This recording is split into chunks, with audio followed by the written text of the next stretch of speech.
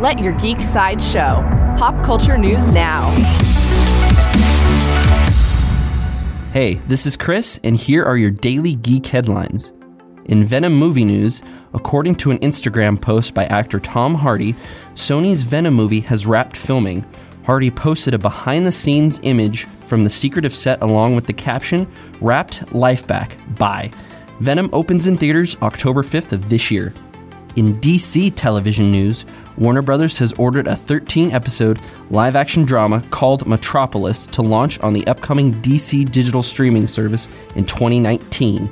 The project is being written by two Gotham producers and will follow the city of tomorrow before the arrival of Superman, while Lois Lane and Lex Luthor investigate the bizarre secrets of Metropolis. In horror movie news, actress Jamie Lee Curtis has shared a photo from the set of the new Halloween film where she is returning to a role as Laurie Strode. She captioned the Instagram image with, "First shot, Halloween 40 years later. Same slate, same Laurie." Directed by David Gordon Green, Halloween hits theaters October 19th of this year. In Netflix movie news, Netflix has released the first trailer for the upcoming original film Mute, directed by Duncan Jones. The sci-fi thriller takes aesthetic inspiration from Ghost in the Shell and Blade Runner and follows a mute bartender played by Alexander Skarsgård who must search the criminal underbelly of the city to find his missing girlfriend.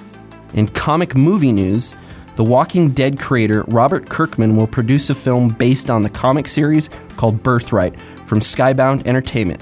The comic tells the story of a family whose young son goes missing for a year, only to return as a full-grown man who has spent most of his life trapped in a fantasy world. Did you know you can now get our daily updates streamed for free on your favorite podcasting platform? Now there are even more ways to let your geek side show. This has been your daily Geek Headlines update. For more ad-free pop culture news and content, visit geeksideshow.com. Thank you for listening, and don't forget to let your geek side show.